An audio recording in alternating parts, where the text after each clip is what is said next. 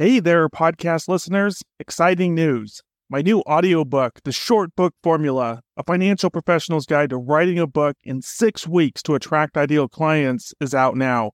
And the best part, for a limited time, we're offering this audiobook to you for free. Hurry over to www.theshortbookformula.com and claim your copy now. And now, on to our show.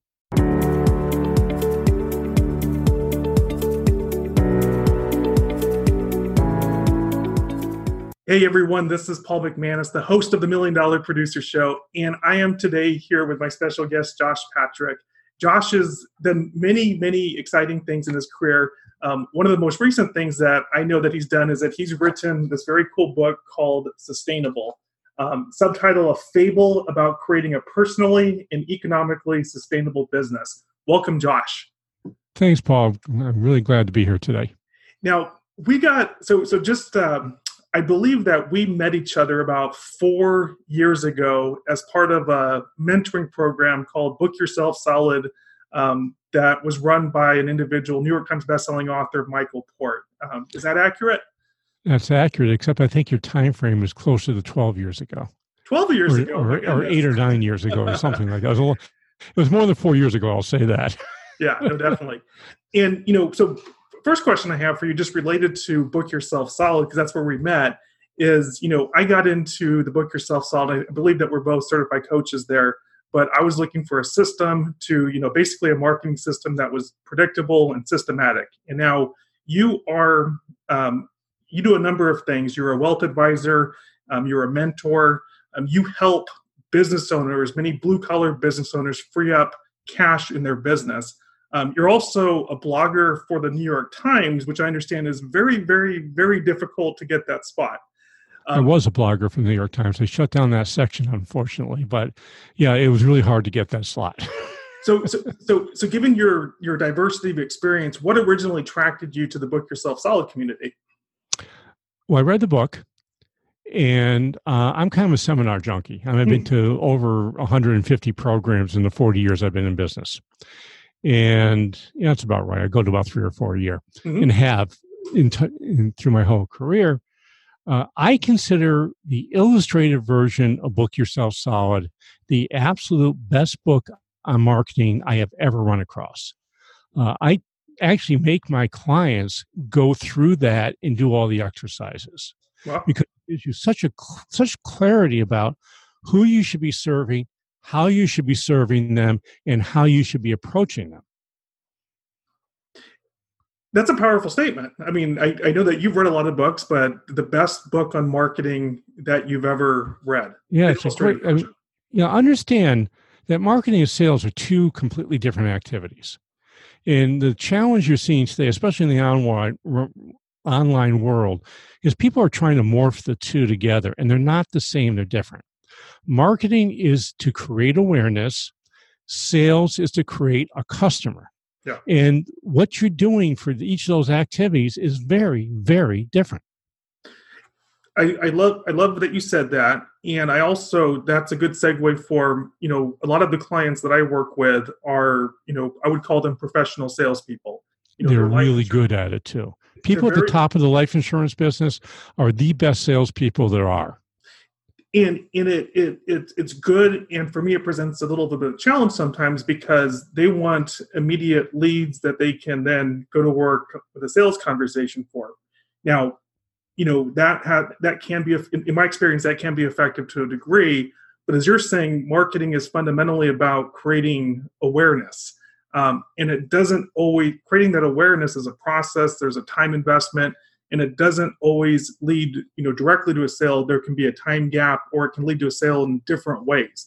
Now, one of the reasons that I'm excited to, be having this conversation with you is that you're a very smart marketer. The first 3 years of your career, I believe you said that you were a life insurance agent. Now you're a wealth advisor. From the different things that you've done, whether it's podcasting or LinkedIn or speaking or writing a book, what have you seen for your own business? What has proven to be most successful to date? Without a doubt, speaking. And there's a bunch of reasons around why speaking works, but in Michael's world, he would use the term know, like, and trust a lot. Yeah. Is that people won't buy from you until they know, like, and trust you.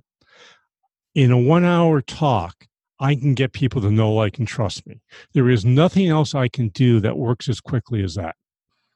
It's that simple. I mean, it's just, by the nature of what makes a good talk and what you put in there, you build rapport in the first 10 minutes of your talk by doing what's called an origin story. An origin story basically is, what is it about you that was really terrible that you never want to tell anybody, but you have to tell people because it's how you learn.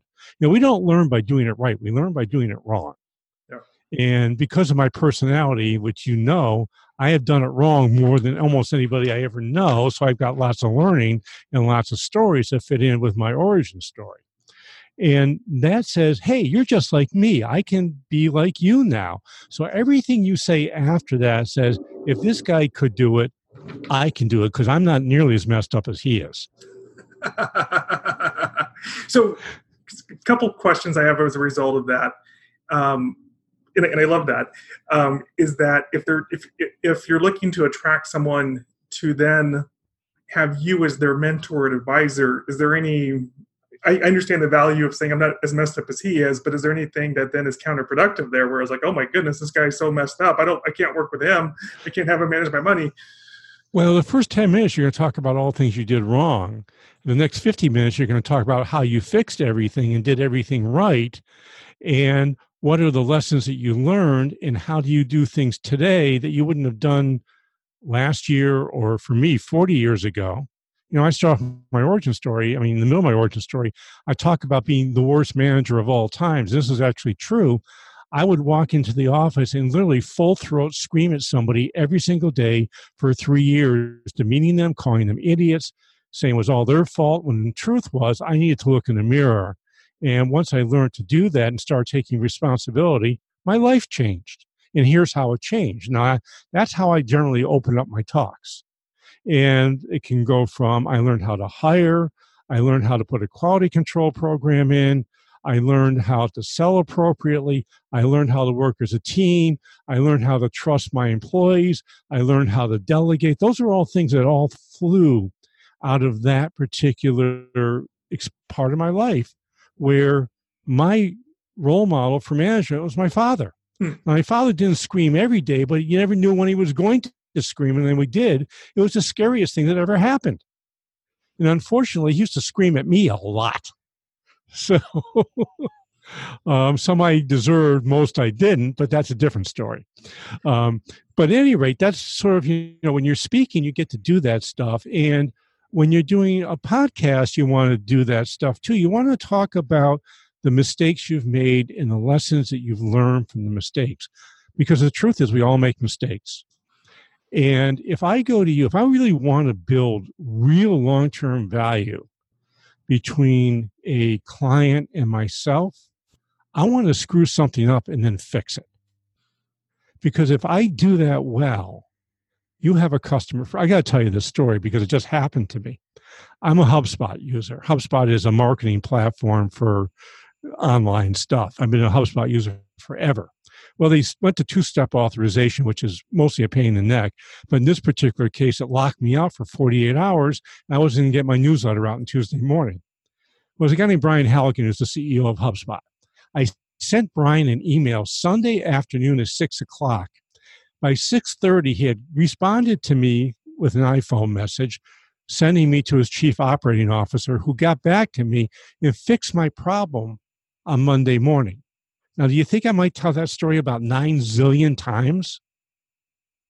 Absolutely. And you think HubSpot has got an incredibly loyal customer, someone who's going to give them a lot of slack now? You bet, because they took lemons and they made lemonade out of it. They took my problem and fixed it. Now, I was always a loyal HubSpot user. I liked the platform, but now I'm in love with it. So, I mean, that's an example of, hey, they really screwed up. Yeah. And had they not fixed it, there was a good chance they would have lost me eventually because it would have been, these guys don't care about me. But they did the opposite. Sure. And that's true for all of us. Yeah. in you said something that just stuck with me right now. Just it's how do you show someone that you care about them, right? I think for me, especially when it comes to marketing and trying to attract and convert what I describe as high value clients, I think there's a lot of components into that. One, you have to be proactive. You have to reach out. You have to create that awareness. However you do that. Two, you have to establish that you are a credible expert. You're a likable, credible expert. You're someone that they should listen to. You have to identify a problem that they have so that they want a solution for that problem. And then fourth, it's a matter of being able to establish that you have empathy and caring for them. Aside from empathy and caring, I'm going to throw this out there, and I don't know if this will fit, but let me say it. I think that, you are one of these people that are expert in so many different things that I know for a lot of people that sometimes that can be a little bit difficult to hone in. How do you create? Yeah, that causes me more problems than it helps. Yeah, exactly. Yeah, it's just, and part of it is that I'm 66 years old. I'm not especially interested in becoming master of the universe. So I'm more interested in what I find interesting than what's profitable. Now, if I was 50 years old and I had not gotten cancer at 55 years old, I would have been doing something completely different because I was on the road to becoming master of the universe when I got cancer. That got derailed. But the truth is, if you're going to be really successful in business, I don't care if your skill set is in 92 different places, pick one. Yeah. And stay with that one and only talk about that and don't talk about all the other stuff, even though you're interested in it. You're just confusing people. So they don't know what box to put you in. For you, how have you done that? I have not done that. I've not done that well.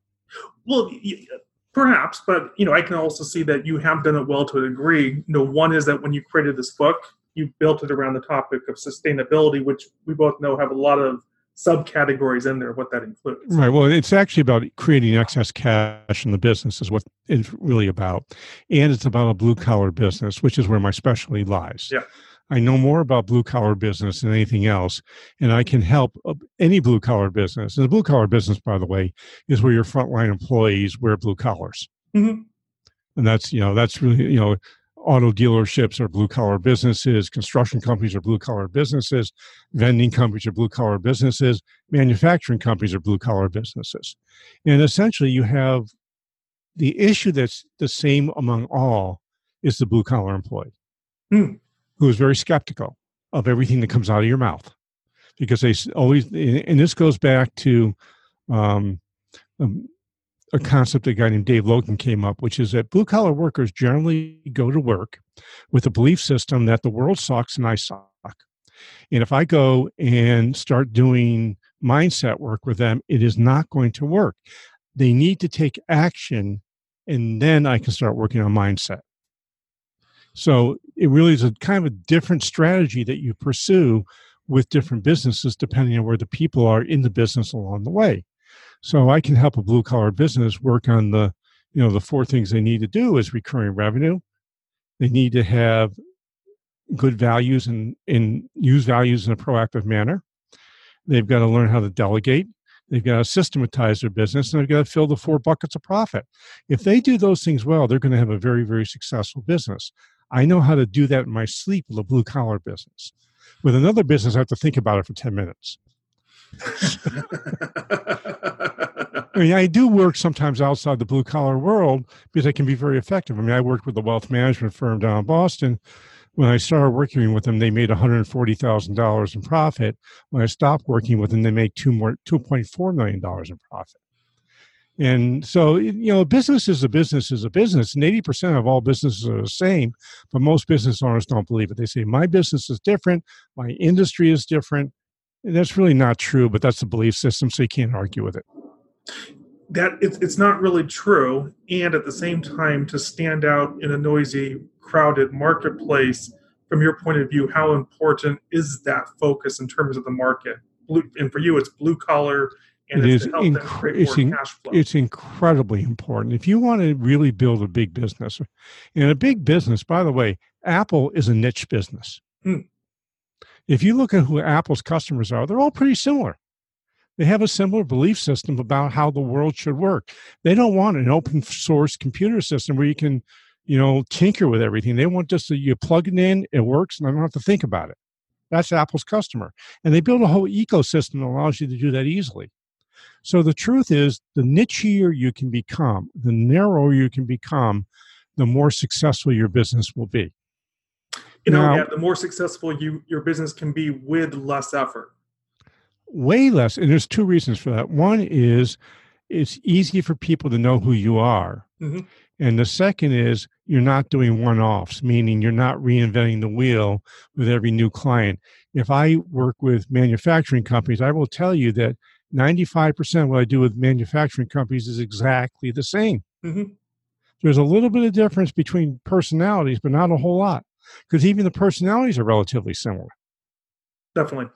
So going back to marketing strategies and tactics that you've been using, so far we've talked a little bit about public platform speaking as the most effective way to land new clients. And my own experience has informed me that that's true.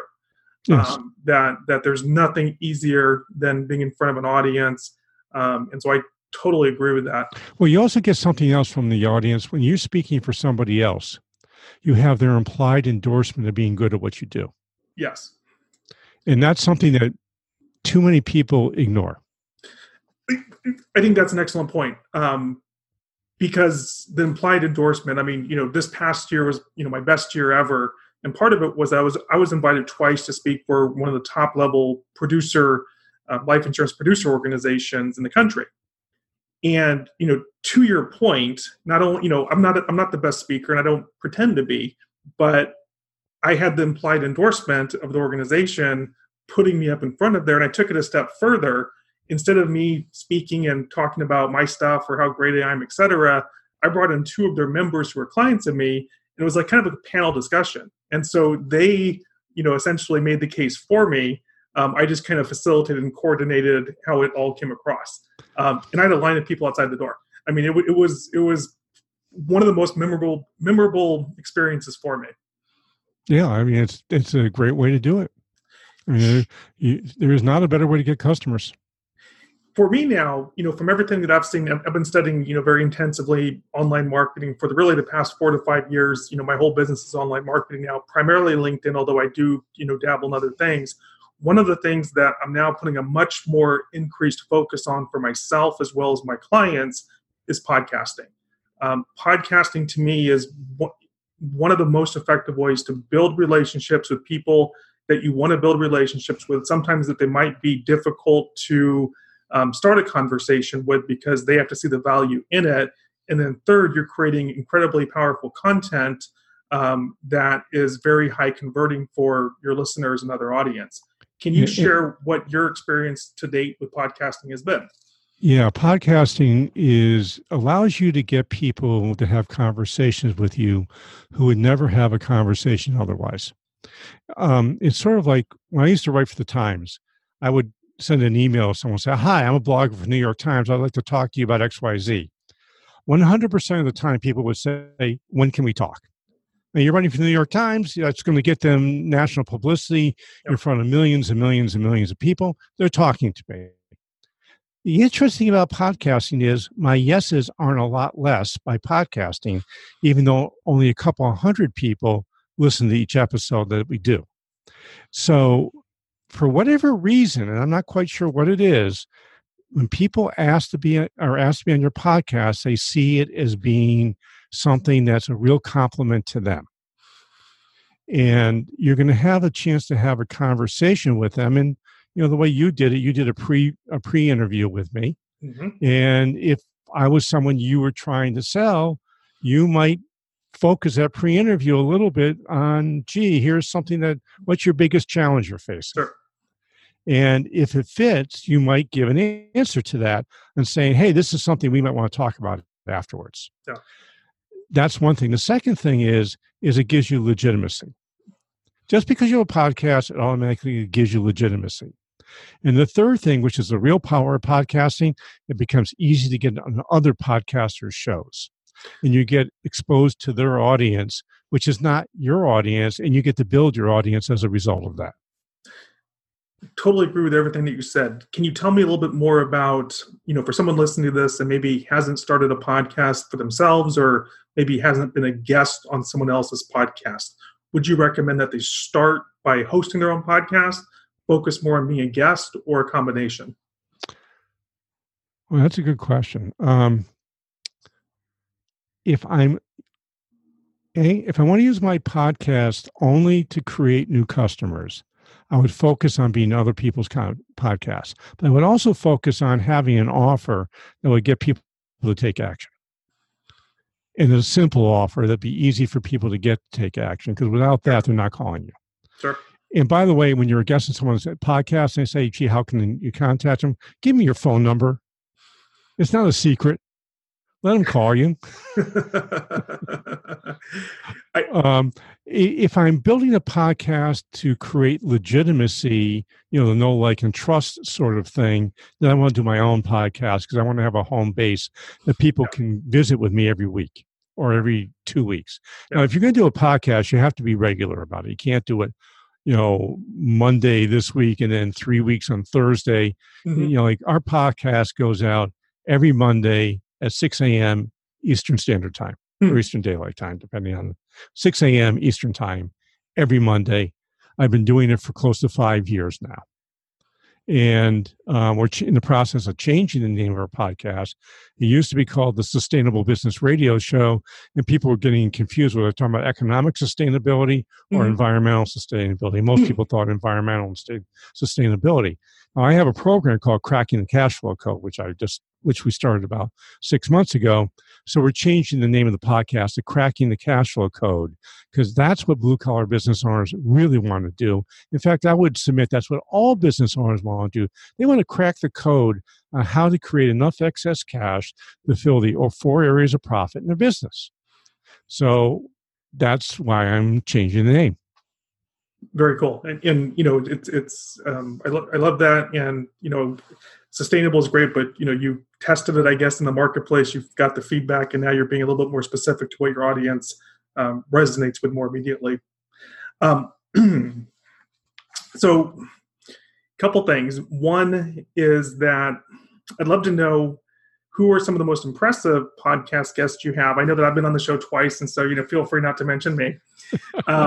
And then also I'd love to ask, you taught me back in the Book Yourself Solid mentoring program days, there was something, you had done a seminar there for the group, and there was something that really stuck with me that you said, and it's been one of my guiding principles since then, which is fail fast, fail cheap. Fail fast, fail cheap. It's a couple different iterations, but, I've totally embraced that. Whereas, oftentimes I like to jump into something knowing that I can learn more in the process of whether it's good, bad. If it's good, do more of it. If it's bad, do less of it. And so it completely takes out the analysis by paralysis thing for me. So 2 questions. Who've been some of your most impressive guests to date? And, if there's any advice that someone, advisor has that wants to do a podcast, is there any tidbits that you would share with them? Sure. First of all, I'll do the second one first. Okay. Go for a 70% solution. If you wait till you're 99.9% ready to do your podcast, you're never going to launch. Get it to 70%, make some mistakes, learn from your mistakes, make it messy. No one's going to really care because your first few podcast episodes nobody's listening to except your wife and your mother anyhow. So don't worry about getting it right. Just get it started.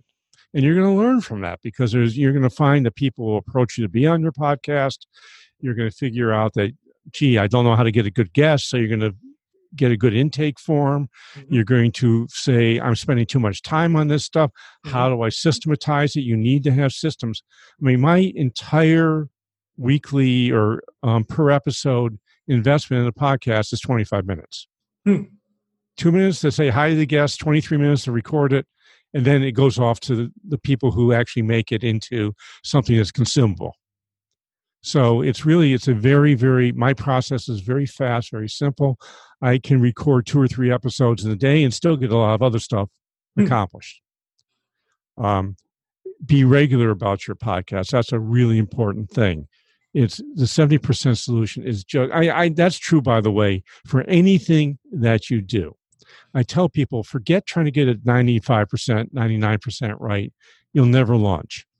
70%, 65%, in the software world, they call it a minimally viable product. Yep. What is the minimally viable product you can put out that shows it's got some value, but isn't especially good yet?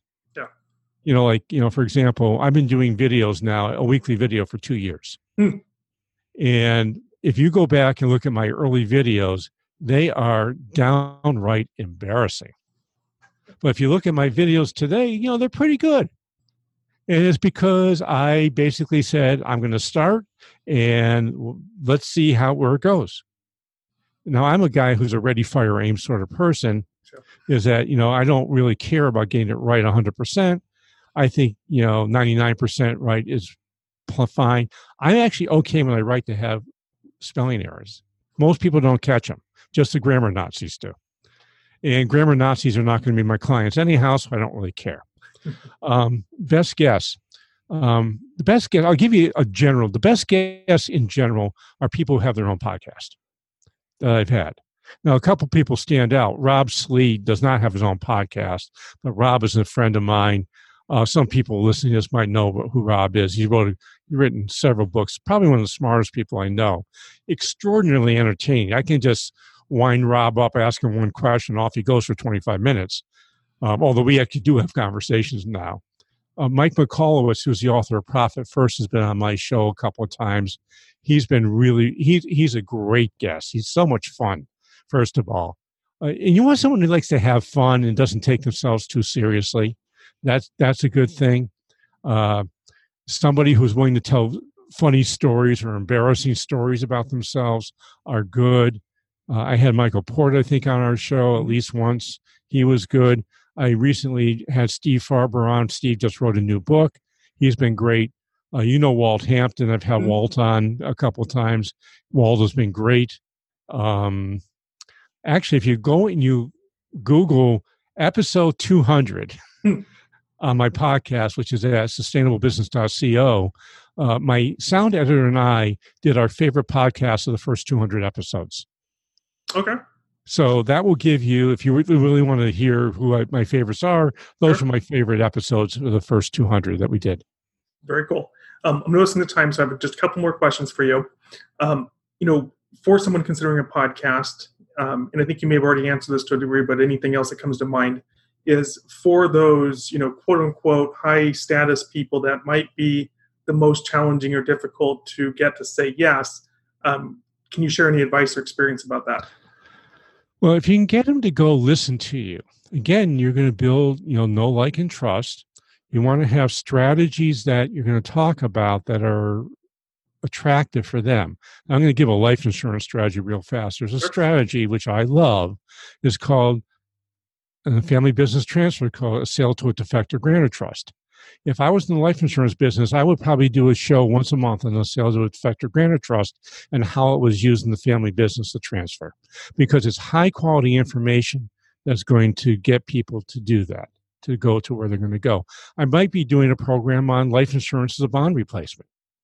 That's another one. I might do programs if I'm looking at people who are family offices. I might do stuff on private placement life insurance, because that's going to get to there aren't many people talking about this sort of stuff. Mm-hmm. And if I say the word sale to a defector grantor trust, I can immediately tell you that the business owner's eyes have just glazed over. Mm-hmm. So if you can make it simple and understandable, there's a good chance you're going to get a phone call from someone saying, hey, I just heard you talk about this trust thingy, and you get a chance to talk about that. So it's really show your expertise. And you can show your expertise through an interview, by the way. So if you want to bring on one of these life insurance company advanced marketing guys who actually have a personality, there's a guy working for Lincoln that lives in Vermont, and I can't think of his name right now, but he would be a good guest for that because he's really knowledgeable. He speaks in English. He doesn't speak in jargon. So find an advanced market person that can talk about advanced uses of life insurance that are going to be useful for the target market you're after. Now, mine are business owners, so I know all the uses of life insurance for business. So tactical question for you. So great advice. And if someone wanted to do it around a theme like that, how do you do the podcast that's sustainable? In other words, if you're always talking about the same thing over and over, you might exhaust it after a few episodes. Well, it depends on if you do it as a case study. Okay. I was just talking with, I advise a company called Sudden Money, which is owned by Susan Bradley. And there's and it's about having transitions, life transitions. And the 4 basic transitions that she teaches is widowhood, becoming a widower or widower, divorce, sale of a business, and retirement. So I said to her, I said to her marketing person today, I said, Vidya, here's what you need to do. You have 100 members in your organization. All of us have case studies around how we've done transfers. Every podcast episode should be a case study with one of your members. You're never going to run out of stuff. So you just think a little bit out of the box of what normal things are. You could talk, if you wanted to, a lot of people do podcasts as a group. And you could have 4 or 5 people bringing their own cases into it because the cases are different, the situation's different. Even though you're talking about the same strategy, you're talking about different ways of actually getting to an end result. Sure. Fantastic advice. I'm just noticing time. So final question, and we're going to put your contact information as well as your podcast, website, et cetera, in the show notes. Is there any final piece of wisdom, insight you want to share, or any final advice for our listeners? And one of the questions I like to ask is, out of everything that you've done that's successful or not successful, any final piece of advice about being able to attract and convert high-value clients? Have a system to see if you're a good match. And I'll take 30 seconds to explain ours. It's a lot more complicated, but we call it the alignment conversation. And it starts off with, if we were to get together 5 years from now, what would have to happen for you to feel like you've been successful? Dan Sullivan question. Where are you today? What's the gap between those two? And if we could fill that gap, what would the value be? Now, that conversation goes for about 2 hours, for those 4 questions. And at the end of the day, when we get done, I say, gee, this is something I might want to work with. I have a really hard close I learned from Michael. Are you ready for this? Mm-hmm. And then ask, would you like some help with this issue? And if they say yes, I say, would you like me to help you? That's all there is to it. But I have a system. And if you're going to engage any client, whether it's a high value or low value client, you need a system. Yeah. Now, that's a one-on-one sort of thing. And I'm working on one-to-many right now, which is really a different thing. But for one-to-one, when I do a one-to-one sale, and our consulting is $60,000 or more a year. So it's not cheap, but essentially that's how we sell it. Very cool. Josh, thank you so much for being our guest today on the $1 Million Producer Show. We appreciate your time and for sharing your insights and wisdom with us. My pleasure. Thanks a lot for having me.